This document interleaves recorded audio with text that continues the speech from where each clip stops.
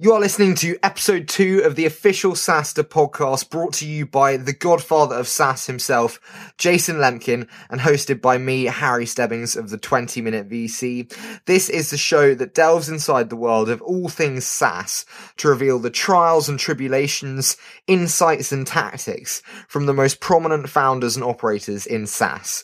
In addition, we'll be speaking to the men bankrolling these incredible missions, the VCs and investors themselves, discovering what metrics they require, what they look for in potential SaaS investments, how they look to add value, and much, much more. Now, in today's episode, I have to say it is a special one. Joining me is Andy Lark. Now, where do I start with Andy? He's the CMO at Xero, named Australia's most innovative company and the world's fastest growing SaaS company, and leader in online accounting. For the past 2 decades, Andy has worked alongside CEOs to define and attain digital and brand greatness for their institutions, and he's done immensely well at doing so with the likes of Air New Zealand, Dell, Sun Microsystems, Visa, and many, many more incredible global companies. He's built some of the world's most successful e-commerce sites and online communities, including the world's most successful e-wallet for smartphones and Facebook.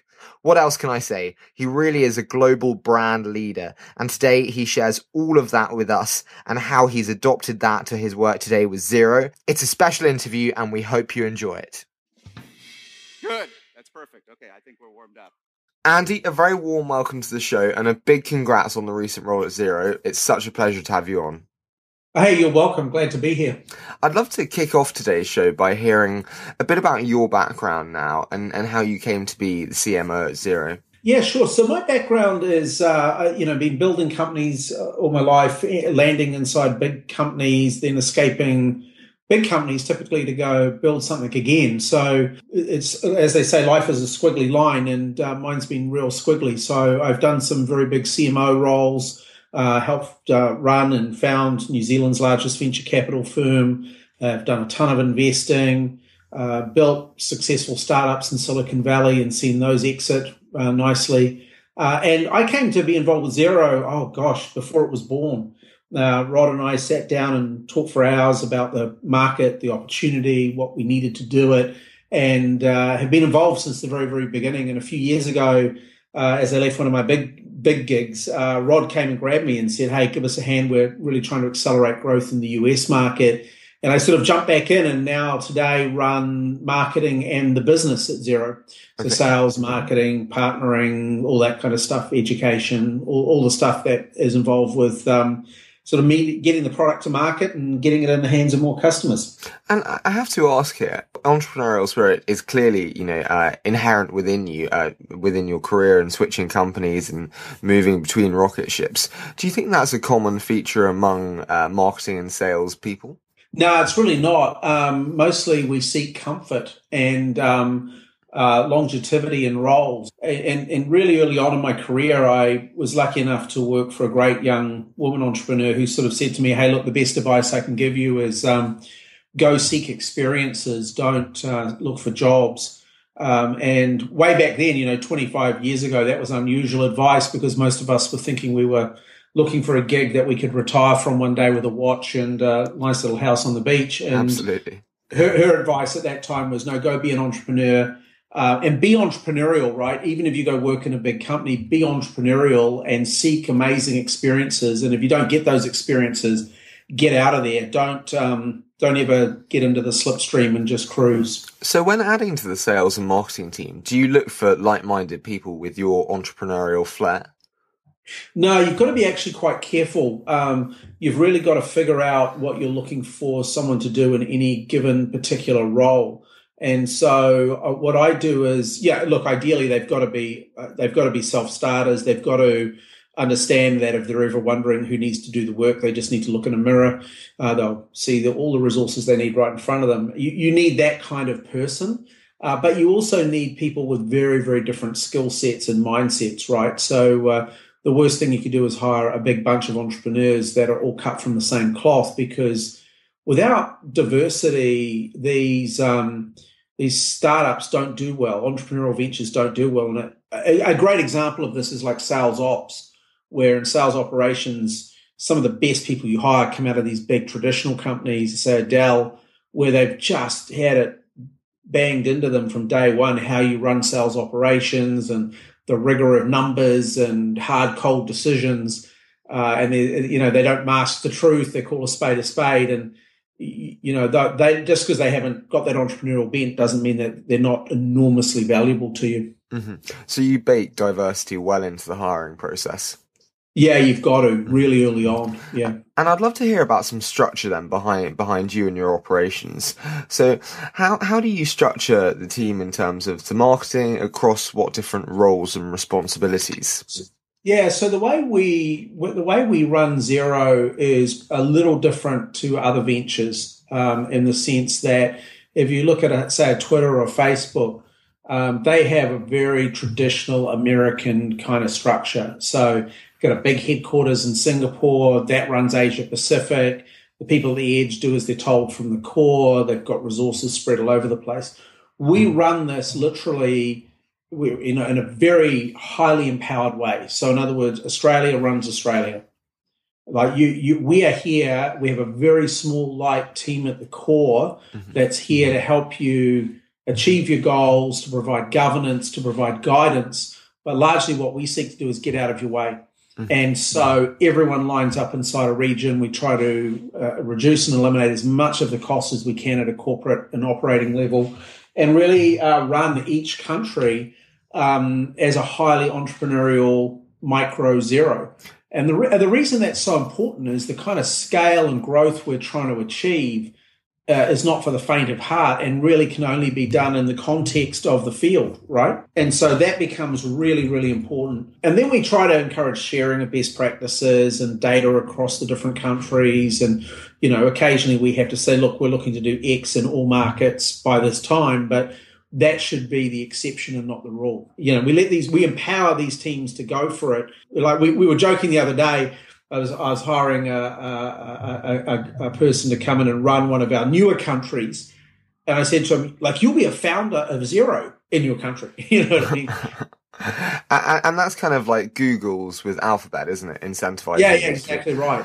You own it, you run it, you're a founder of X, and we're super excited to give you the product and the backing and the support you need to achieve what you've got to achieve. Does that make it difficult to ensure the same kind of quality hiring and quality throughout the world as you may have had in the original days with you and Rod and the founding team? Not really, because what we sort of obsess over are top grading off the numbers. And so a great example is I was looking through the numbers the other day that compare our inside sales teams around the world. And as we were comparing that performance of the different inside sales teams, you can go, hey, this team over here, wow, they're rocking. They're doing really an amazing job. And so you just go, okay, cool.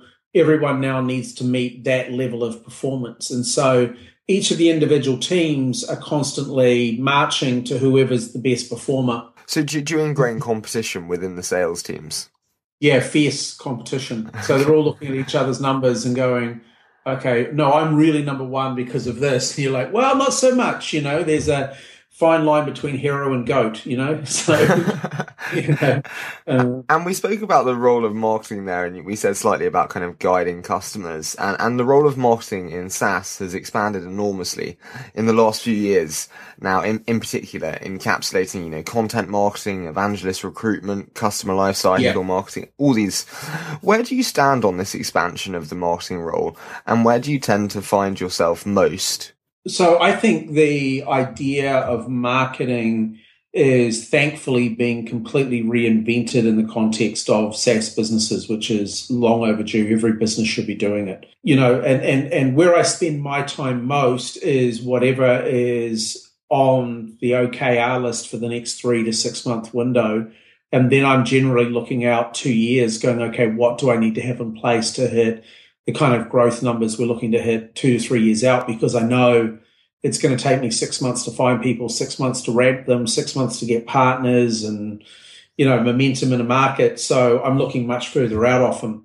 But I still find myself spending a lot of time on lots of smaller things just because I enjoy it, but also because, the brand and what brand means in the context of a SaaS company is really important, because you have less wriggle room to mess with the brand, right? Because you're not out buying TV ads and you're not running around squandering money on all kinds of crazy things. Every dollar counts. And so you spend a bit more time right in the granular detail of videos and content saying, will that work? Does that really convey the brand, how we want to convey it? You said there about the reinvention of marketing in the SaaS ecosystem. How have you seen that? Which methods particularly have evolved, and how's it transitioned? Well, it's been really interesting in the last 3 years. SaaS marketing's been entirely reinvented. If you think about SaaS marketing 1.0, it was all about demand generation, and everyone was running around talking leads and lead count and trial volume and funnels and conversion rates, right? Mm-hmm. And it took about 5 years to get that through the system and everyone to understand that was just business as usual. Then you saw everyone running around trying to embrace content and drive super efficiency in social and media and search through earned content and the like. And then finally everyone figured out that costs just as much as taking out a TV ad. So they've got far more smarter about their attribution models and the like.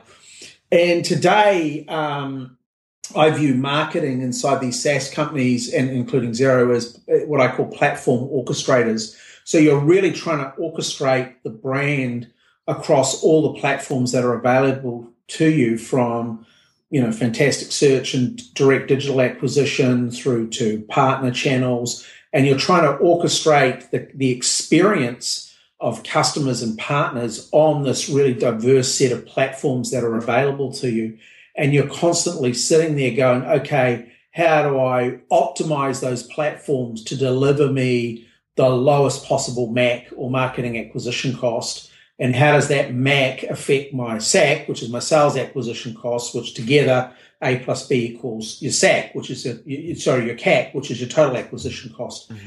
And so if you think of yourself as this person orchestrating this platform, and you come to that platform with no beliefs, right? You can't come and going, Google's the answer, Facebook's the answer, TV's the answer. And you start rethinking how to best orchestrate the platform against the expectations you have for demand, you start to behave in not typical ways. And you look at a great example of this is Slack.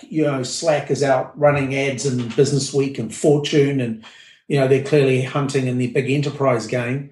Whereas for us, we're trying to acquire small businesses, which are amongst the hardest segment in the world to acquire, but we're doing it at scale and in incredible volume. So we've kind of figured out how to orchestrate that platform really, really well. And talking of those platforms, what's the most effective in terms of the lowest CAC for the highest conversion? I get asked that question all the time. And, it's funny, you probably get this too, because you interview lots of people, and I speak at lots of events, and people ask you questions and you go, and you always say, that's a really good question. Right? Yeah. And what I always say is, that's a really stupid question. Because if I knew I'd never tell you, I'd write a secret code, and I'd put it in a Dropbox account that you could only access after you'd sent me $1 million. Or you could write a book. yeah, or I could just write a book, and it wouldn't matter if it was true anyway, and everyone would just buy the book. That is the $1 million question, and the simple answer is, what you think works today, in 3 months' time, you look back and go, oh, I should have tweaked that more, I should have done that differently. Oh my gosh, we've got this new piece of creative that's really resonating. Gosh, I wish I'd done that 3 months ago. So just when you think you've got it figured out, the ball of string unravels and becomes all messy again. So the simple answer is, I wish I knew. But what I do know is that the traditional mix in SaaS of all in on digital, so 80-90% of your mix in digital, is largely dead as an idea. And that creating the right above-the-line media mix for your messaging, mixed with digital, mixed with content, is by far the magic sauce right now. And whenever we're in market with really good, effective above-the-line work, whether that's out of home, underground tubes, in metro environments, you can immediately see uplifts right across the board.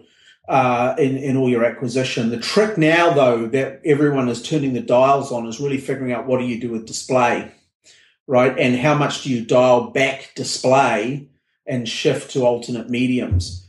And I would say that no one has really figured out the power of Facebook yet. I think Facebook is a massively untapped medium for reaching small, micro, even medium-sized businesses. If Twitter had a better sales machine, they might be able to convince people that they could also play well there, but so far not so much. Are you making deliberate attempts to harness that platform? Yeah, I mean, yeah, absolutely. And I think, they're expensive to play on now. I mean, really expensive. I remember when I first, I was one of the first marketers using Twitter and Facebook to sell products and building communities there in the millions. And wow, it was really cost effective. And now you just shudder at the cost of a campaign there. But still, even with that cost, they are very, very effective places to go and acquire customers. And I think largely marketers as a whole, when I look around the SaaS universe and I talk to CMOs, really haven't figured out how to crack the code on these new media channels. Mm-hmm. Absolutely. And I'd love to dive into a kind of a round of quick questions we call the churn. Yeah. So the biggest challenge you face today in your role? Where to put the next dollar and how to take a dollar out. Mm-hmm. That's simply the biggest challenge every day because the difference between a SaaS marketer and a non-SaaS marketer comes down to this. Marketers, let's say you went and you worked at IBM or you worked at Dell or you worked at HP or you worked at EMC or you pick any of the big tech brands. Mm-hmm. You're not really a growth marketer. The kind of growth you're experiencing is very, very small. We're growing in the 60, 70% range in some of our biggest markets, over 100%. I mean, this is massive growth when you're talking about 200 million plus ARR and, you're building a seriously scaled business. So you're constantly asking, is that the best use of my next dollar in? And where can I take a dollar out? That is the question. I think it's when I wake up in the morning, I ask that question and it quickly leads to my second big question I'm constantly struggling with, which is, do we have the right people? And who's got the best talent and how do I get them? And then which market are you most excited for with Xero? Where are you seeing most potential? I think, look, our big four markets still excite me every day because we are perfect glove fits for those markets. So, Australia, New Zealand, the US and the UK. The UK is really exciting right now for us because we're past the tipping point on the growth curve there. We're the market leader. But in nearly every country I go to, I get really excited about. The other day I turned up in a particular European country, and I was talking to the head of a major bank, and he said, we should go out and do a market test with you and see what the appetite for Xero is. And I said, well, just a second, I'll just phone my head of sales ops and check and see how many people we've got in your country. He said, oh, you won't have any because you're not in our language, you don't have bank feeds, you don't have all the things. I said, I'll just check. So we've got 1,800 customers, active customers in your country. He's like, oh my God, really? That's incredible. So suddenly you're really excited about this little European country with really good ski fields and you're like, woohoo. That's brilliant. So I get excited every day about all the markets really that we're in. And then what SaaS, blog, podcast, newsletter is the must for you? What's your favourites? Oh, yours, Harry? Oh, thank you so much, Andy. Oh, no. That's $20. Yours is just okay. Didn't want to. No. The thing I like actually about your podcast that I wish more podcasters did was made them bloody shorter. Yeah. Because there's a lot of amazing content out there, but this trend towards the hour and a half, 2 hour podcast. It's a long time. It's enough to send you off the deep end. I don't quite get it, but I do enjoy Tim Ferriss's podcast, but I often speed through it and listen to chunks of it. So I do enjoy that. I like the Harvard Business Review entrepreneur podcast series. They do a really good one. I I find that, every third one is really good, the other two not so good. And then I listen to a lot of funky ones, like Rich Roll has got a really good podcast. Again, way too long. You just speed through it. And oh God, there's just so many. I'm a huge podcast listener. I just love them. And then lessons learned most recently. What's been added to the list of lessons learned?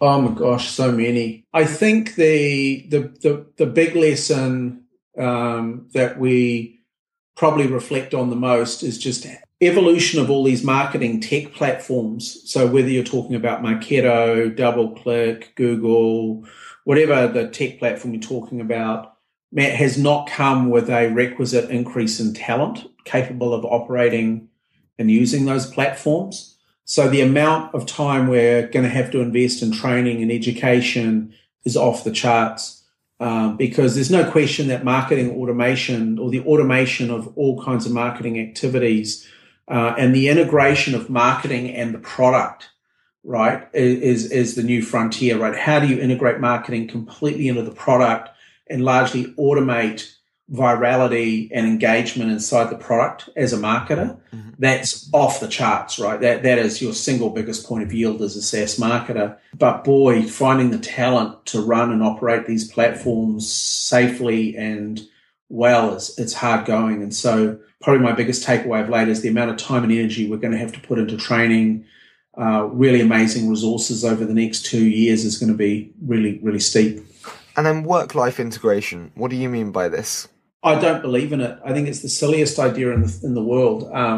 People for years have been going on about, balance and things like that. I just don't believe in it. I think that the best businesses enable you to completely integrate work and life together into one. Do you know what I mean? Mm-hmm. And so I think that's the question you were asking me, and I probably just immediately jumped to the question I normally get asked, which is around work-life balance. Yeah, no, absolutely. That's it. Which elicits a very bad response from me most times. But what I believe in there, and I see this with Rod, I see this with myself, is the more you can integrate the work and your life together, the better off you are.